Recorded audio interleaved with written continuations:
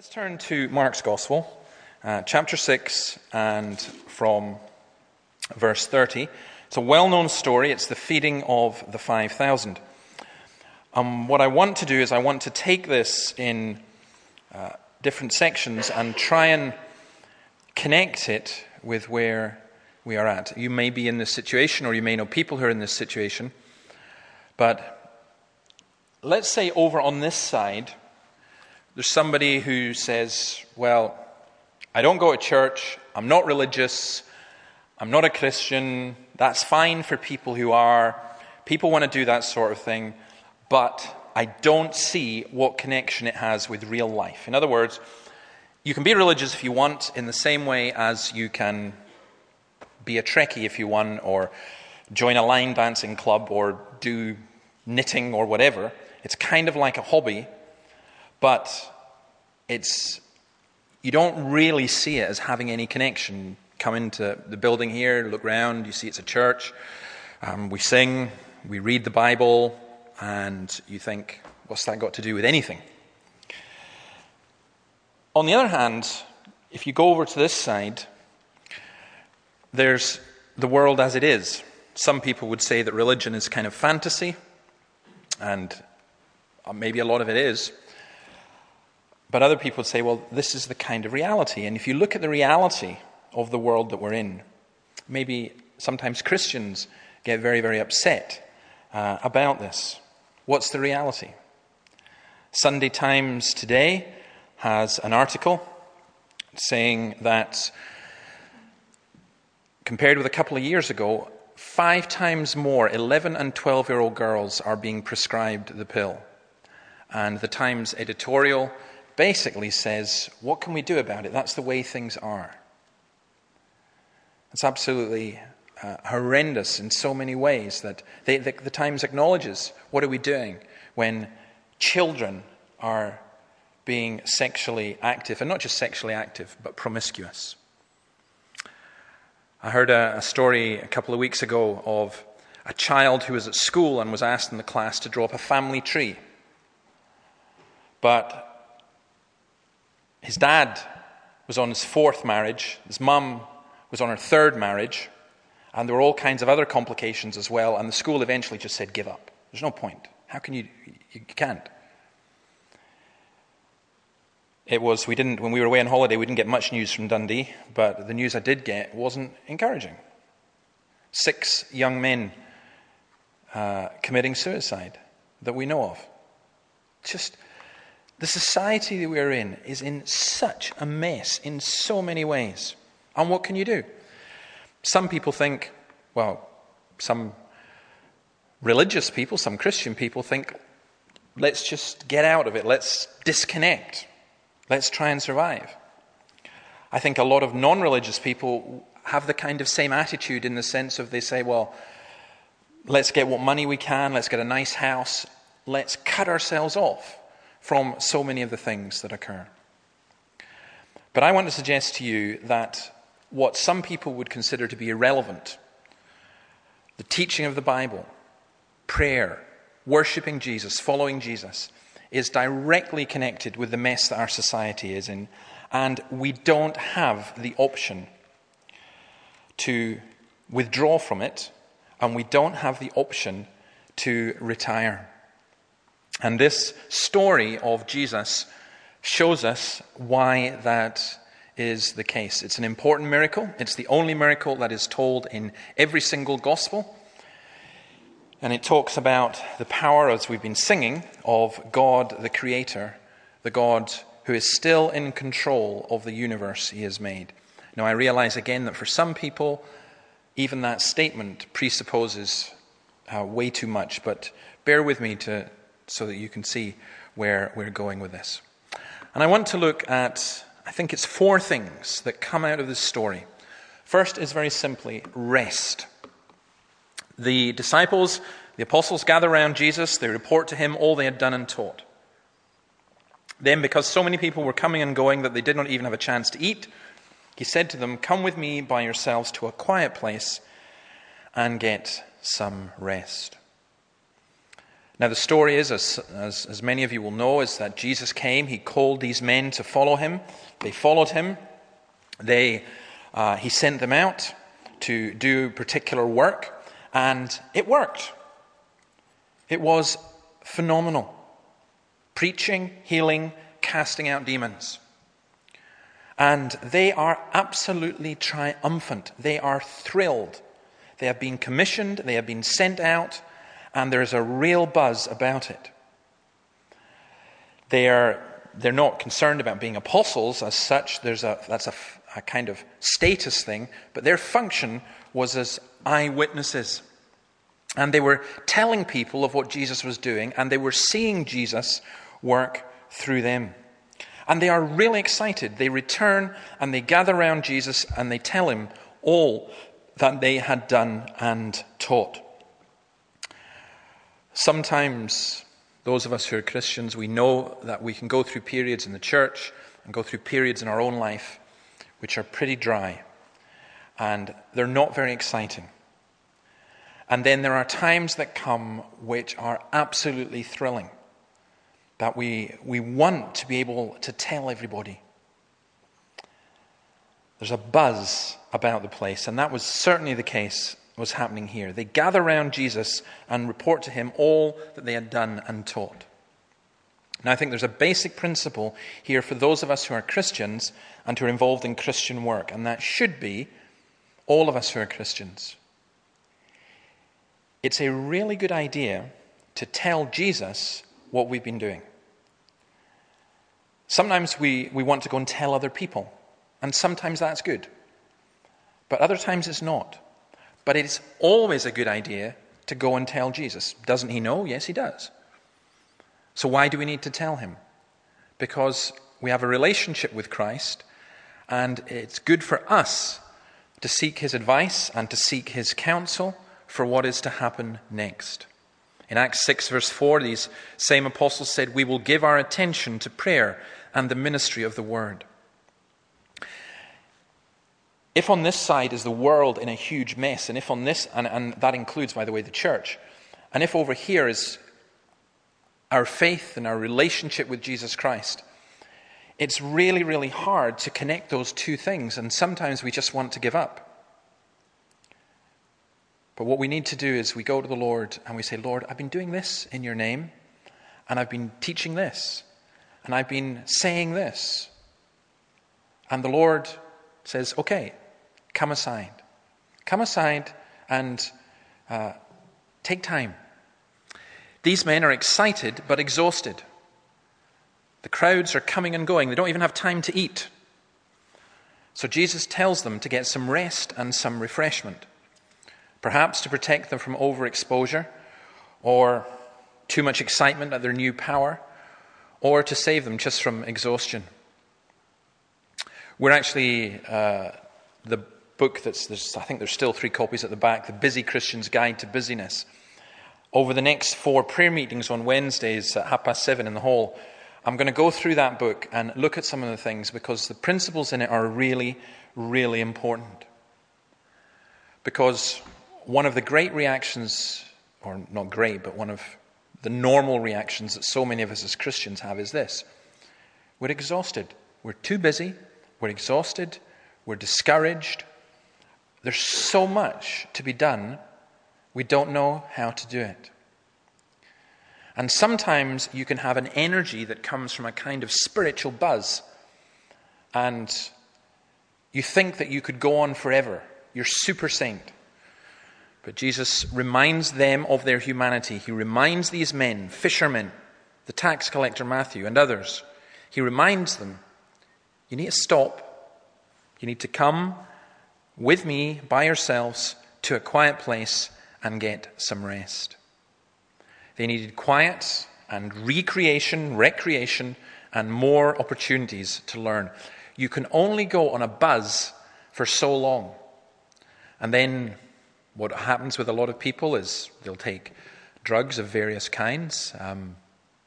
Caffeine actually is a drug, and I love caffeine, and I will take caffeine frequently, but I think when you're on your 6th espresso, it's probably not the right kind of buzz. I didn't know this. This is sheer ignorance. But I discovered this a few months ago. That apparently what coffee does is, it is right, it does wake you up. So if we were to give you all a cup of coffee before the service, that would be very helpful. You have coffee, but what happens is you kind of go up like that, but then when you go down, you go way down from where you were. So if I have a coffee at, say, 2 o'clock in the afternoon, I'll probably need another one at 3 just to get me back up again, and you just get into that cycle. Well, there are people who kind of act like that a little bit in terms of spiritual things, that we get on a buzz with certain things we do and other things we struggle with. But I think the Lord knows that He created us, He knows He created us, and there's a rhythm in life. And we can't work unless we have our rest. And rest will not come, by the way, unless we work until we're tired. There's two dangers, two imbalances in this. On the one hand, we can be too active. Jesus knows that we can be so busy about our work and caring for the souls and needs of others that we neglect ourselves. And we don't necessarily do that for good reasons. We do that because we are driven people. Whatever the reason, it can sometimes be the case that we give God no opportunity to speak to us. We do not know how to be still. We do not know how to listen. But how can we do God's work unless we have God's strength? And how can we have God's strength without coming into His presence? Come with me by yourselves to a quiet place and get some rest. The Lord knows that we need rest and space. I was listening to a program on the radio. It wasn't talking about Christianity, but it was just talking about how in modern culture we've become very, very frightened of silence, of quiet. And that someone was reflecting that that's even happened in the church. That if there's not some kind of noise at some point, then people are a little bit afraid. But it's what we are when there is nothing to distract us. It's what we are when we are quiet that really defines who we are. And I think a lot of people are scared of silence and they're scared of quiet because they don't want to reflect and they don't want to think and they want to be constantly distracted. So some of us, even as Christians, and I'm looking in a mirror, we overwork. But how can we do it properly unless we have our rest? On the other hand, there are Christians who are dead lazy. They're totally into the withdrawal thing. They withdraw all the way, all the time. They want to contemplate and to pray, perhaps.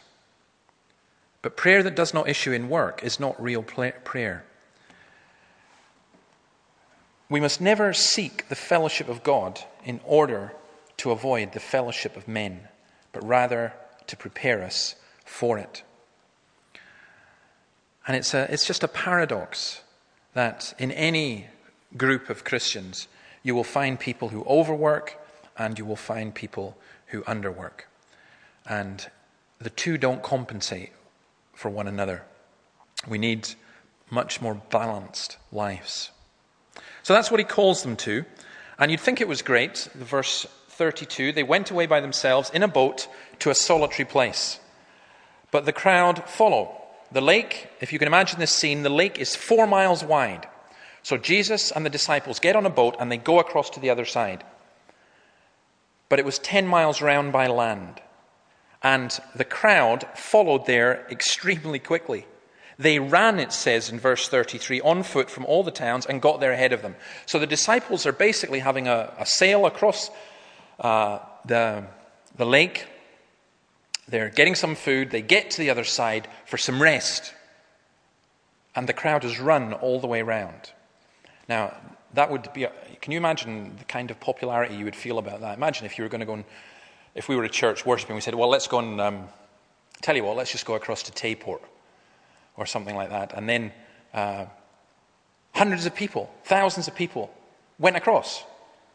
You say, leave us alone. I mean, we never experienced that in the church here, but sometimes in the church in Scotland anyway, Sometimes you can. I remember we went through a period, I was minister up in Brora for a while, and we went through a period up in Brora where it just seemed, it never stopped. There were always people knocking on the door, wanting to ask about Jesus. And you can't really say if someone knocks on your door and says, I'd like to ask about Jesus, go away, come back tomorrow, I'm tired. Well, that was what was happening here. The crowd follow. It wasn't what was planned, it wasn't what was expected. We can have strategies, we can have plans, we can have events. They're all important. But they are possible rather than necessary developments. I love this quote, I put it up there. There is about Christianity at its strongest, a clear sense of not being able to control what happens around and to us. And for some of us, that is extremely frightening. Because we like to be in control of our own lives, and we like to be in control of our circumstances, and we like to be in control of our ministry, and we love it when there's a book, or when there's a teaching, or when there's a practice, or when there's a pattern which enables us to have things ordered and structured, and we like to be able to know what's going to happen. But God isn't like that, because when God begins to work, it doesn't necessarily, perhaps doesn't even often, fit in with what we think should happen or will happen. And so you imagine these disciples, they're as high as kites, they've had a great time, they come back, they tell Jesus, Jesus says, look, you need to rest, they don't even have time to eat, get in the boat, cross the lake, people run all the way around the lake, the crowd there is waiting for them. What is Jesus going to do? How would he react? How would he respond? Verses 33 and 34, compassion. Many who saw them leaving recognized, ran on foot from all the towns and got there ahead of them. When Jesus landed and saw a large crowd, he had compassion on them because they were like sheep without a shepherd. So he began teaching them many things. Now, personally, I would have expected Jesus, or at least anyone else, and certainly myself, to be annoyed. His privacy had been invaded, and the privacy of his disciples and what he'd wanted to do. There are boundaries, you see, and you don't cross those boundaries. I think it's a great idea if you're really enthusiastic for the Word of God. But turn up at my door at 9 o'clock tonight and say, I'd love to continue that. We'll see how it goes. We'll see how it works. Now, I'm not saying it won't go. And God really lays on, maybe I should never ever have said this. But if God, if something's happening and you just can't, then in a sense you've got to say fine. But from my point of view, I'd like to say, sometimes you find yourself that. A few weeks ago, I was trying to get a whole lot of stuff done, and someone rang the bell and basically literally said, I want to talk to you about God. And I thought, can we not do it another time? I've got a lot. And then I thought, you idiot, what are you doing? This is crazy. That's exactly why you're here. Jesus had compassion. Now, the word that's used here is an incredibly strong word. It means to be inwardly moved so that you have to do something about it. In Luke 10, verse 33, the story of the Good Samaritan, it says that when he saw the man who was beaten up lying on the ground, he had compassion. He took pity on him. It's a word that's only used in the Gospels of Jesus or those who resemble Jesus. He didn't just feel sympathy. He didn't just say, it's really terrible that these people are so harassed and stressed. He did something. He identified with them. Now, why was he so moved about this crowd? Because they were lost like sheep without a shepherd. They had teachers, but they did not teach them of God. If you went to a chapter like Ezekiel 34, you see the anger of God against religious teachers who teach, but teach to make money for themselves, or do not teach what God actually says. And people are really, really confused because of that. There's a quote there from Dante. I woke up in the middle of wood, and it was dark, and there was no clear way before me. The people are like sheep without a shepherd. And in our culture, the thing that is so depressing about British culture today, about culture in Scotland and England and elsewhere, is that people are lost. They don't know the way. They're like sheep without a shepherd who cannot find pasture, cannot find food. We need strength. We need sustenance. Without Christ, we do not get it. And a sheep without the shepherd is, of course, in that culture anyway, was prey for the wild animals. Lost, empty, and in danger. Jesus saw the crowds. They were chasing him for maybe different reasons, but he saw that they were lost. He saw that they were empty. He saw that they were in danger. That's the human condition, and he cared about it. Now, there are an awful lot of us as Christians, we can look at our society and we can feel anger because we don't like the way that it is. But do we feel compassion? The kind of compassion that sees people as lost, people as empty, people as in danger. Sometimes there are Christians who take the truths of God's sovereign electing love and turn it round to mean that God doesn't love anybody else. That's a gross distortion of the gospel and a slur on the character of God. The need of others is a primary motive for Christian service. So Jesus shows that, and he begins with their first need, and their first need was that they needed to be taught. He began teaching them many things. Now, Jesus is doing that. The disciples are not doing it. But then they come because it's getting late in the day. It's a remote place, they said. It's already very late. Send the people away so they can go to the surrounding countryside and villages and buy themselves something to eat. These are thousands of people. What is the disciples' motivation? Is it compassion? Are they concerned about the people? Or do they just want a break? Are they annoyed that their rest has been disturbed? Lord, you said come with you for a break, and we've come with you, and there's 5,000 people here, at least that, and it's getting really, really late, and although they don't say this, the underlying implication is we are really cheesed off with this. Make them go away. Maybe they were still hungry themselves. Maybe they want to eat their sandwiches and they just can't get the peace to do so. And maybe also the focus has now shifted from them and the adrenaline rush has stopped and they notice just how hungry they are, how late it is, how many people they are, and how far they are away from food. The crowds don't seem to notice. Jesus doesn't seem to care. And I honestly don't think that the disciples were motivated by the same compassion as Christ was. So what happens? Verses 35 to 41, he feeds them. They ask that Jesus sends people away to a nearby town to buy bread. And that's a reasonable request.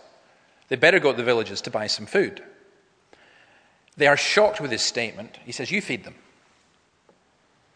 It's going to cost at least thousands and thousands of pounds. What's Christ doing? He's saying, you can't just get rid of people. That's not God's way of doing things. All they can find is 5 small flat loaves and 2 dried fish. Then there's a real test of their faith. They have to get the people to sit down in groups. They set, verse 40, in groups of hundreds and 50s. They've got to go and organize all that. Neat rows like a vegetable plot. The Greek here literally means symposium by symposium. Thousands of them. And then the food is divided.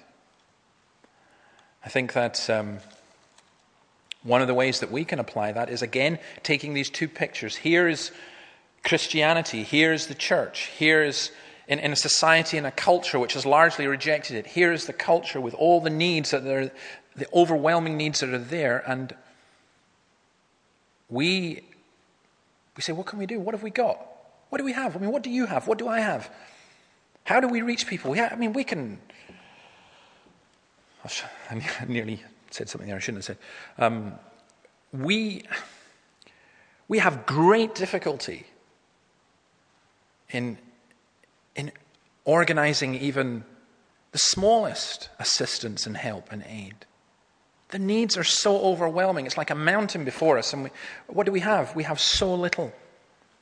But what this story is teaching is you take that, you place it in the hands of Christ, and look what can be done. If we put ourselves into the hands of Jesus Christ, there is no telling what he can do with us and through us. Verse 41, then there's a blessing that Jesus gives. He takes, he breaks it, he divides it. Blesses God, and then the distribution. Psalm 123 verses 1 and 2. That's a kind of psalm of the same kind of thing. Now I want to just back off just a second and deal with a question that 1 or 2 of you may have, at least 1 or 2 of you, and say, how do we know this happened? I mean, some people try and explain it away. Basically, that there was one wee boy came with his loaves and fishes, and everyone else was hiding their picnics just in case. You know, it's like you're really, really hungry, and you just think, I'm not going to take out any food, because if I take out my food, I'm going to have to share it. I'm going to wait until I can get somewhere quiet.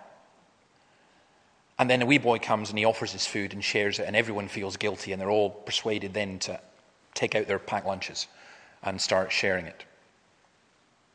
Nice theory. Rubbish. It's not what the Bible says. It's not what's taught here. It's an explanation that you would take if you accept that there are no miracles. If you believe that there is an almighty God, then him doing this is not really a problem. It's only a problem if you decide beforehand no such thing can happen. How do we know this happened?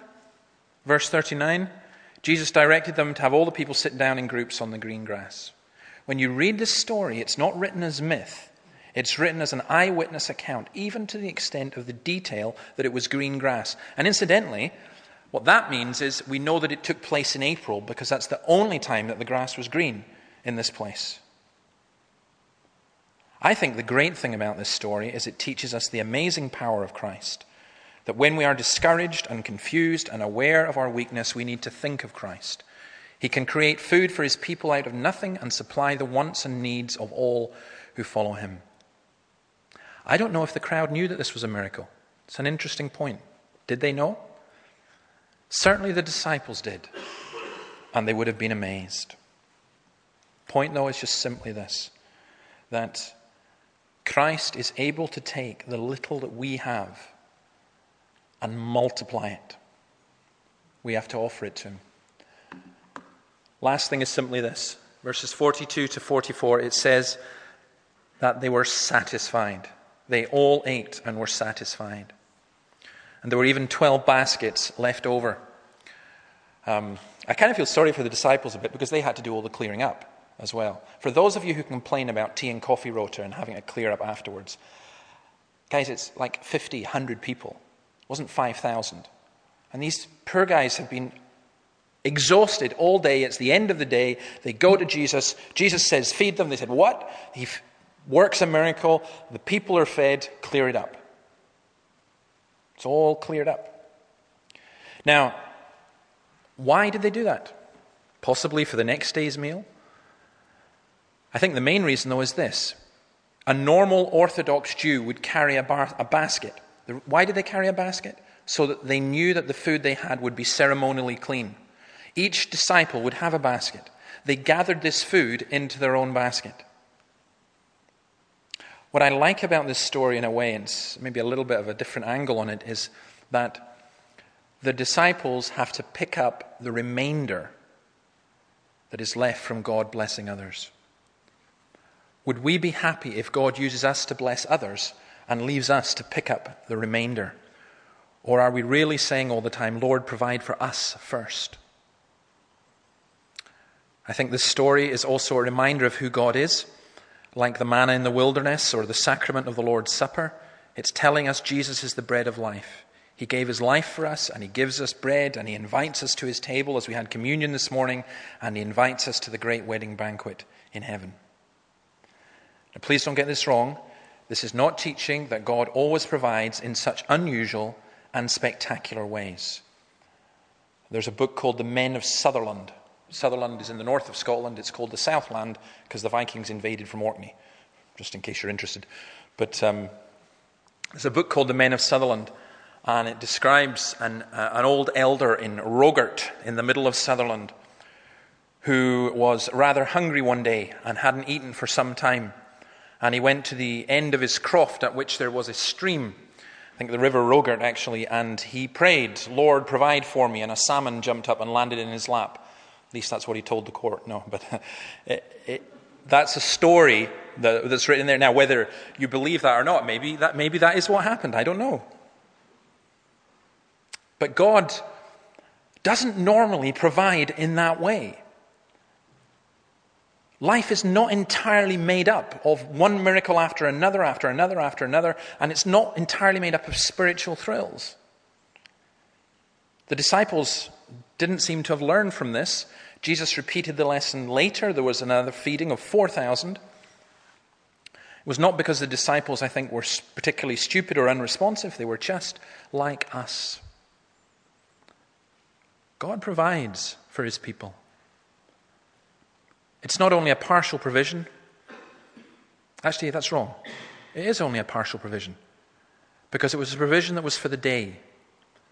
He didn't give them lots and lots of food so that they could then go and sell it and have enough to get by for the next year. They needed daily bread as we also need daily grace. Let me say this to you if you are a Christian, that God is not going to give you a super experience from which you will live off for the next year or so. Every day you come into God's presence and God will feed you and Jesus will give you the bread of life. But he does so, and I finish with this. Christ taught the people and he physically fed them. He reacted to their need. I think that is a model precisely for our culture. It's a model precisely for our nation and the people around us. We need to teach people God's word, even though they don't want to hear it. And we need to respond to people's physical needs as well. Love, not ideology, should determine all our actions. The simple test is this, or the simple command is this: we are to respond to people in the way that Christ would, seeking to meet all their needs. So sometimes it will be that you are tired and you are weary and you are fed up, and somebody comes for help, and you don't turn them away because you are tired and you are weary and you are fed up. Yes, you need rest. But sometimes God will send you people to help, and the very essence of that help will be that it's out with your comfort zone. Sometimes people can manipulate you in that way. I remember one time a guy came to the manse in Brora, and he was a particularly nasty guy who carried a knife and so on. I was actually up in my bed, and my good lady was being much more spiritual. She was downstairs, and she answered the door. And it was after midnight, and this gentleman was a notorious character. And Annabelle quite wisely said to him to go away, and you know what he said? He said, "Would Jesus turn people away? People can really be manipulative." Yes, if they're carrying a knife and they're being... So that's possible. I think many times Jesus would. I'm not talking about being manipulated in that way. But I'm saying don't take that extreme, if you like, as an excuse for turning away from helping people who are out with our comfort zone. Christ feeds us so that we are satisfied, not so that we can be self-satisfied, not so that we can be full, not so that we can cut ourselves off from this suffering world, but so that we can live in this suffering world, so that we can be part of the pain and part of the sorrow and part of the agony. Our society needs more than anything else Christians who are prepared to be satisfied with Jesus and to seek to tell other people about Jesus. May God grant that those of us who are believers that would be the case. And if you're not yet a Christian, let me just say this to you. You can drink all you want from all the wells that this world will give you, but you will never be satisfied until you drink from the well that never runs dry, until you come to the one who says that he who drinks this will never again ask, will never be thirsty. Lord, we ask your blessing upon your word. Help us to apply it to ourselves in every circumstance. In your name we ask it. Amen.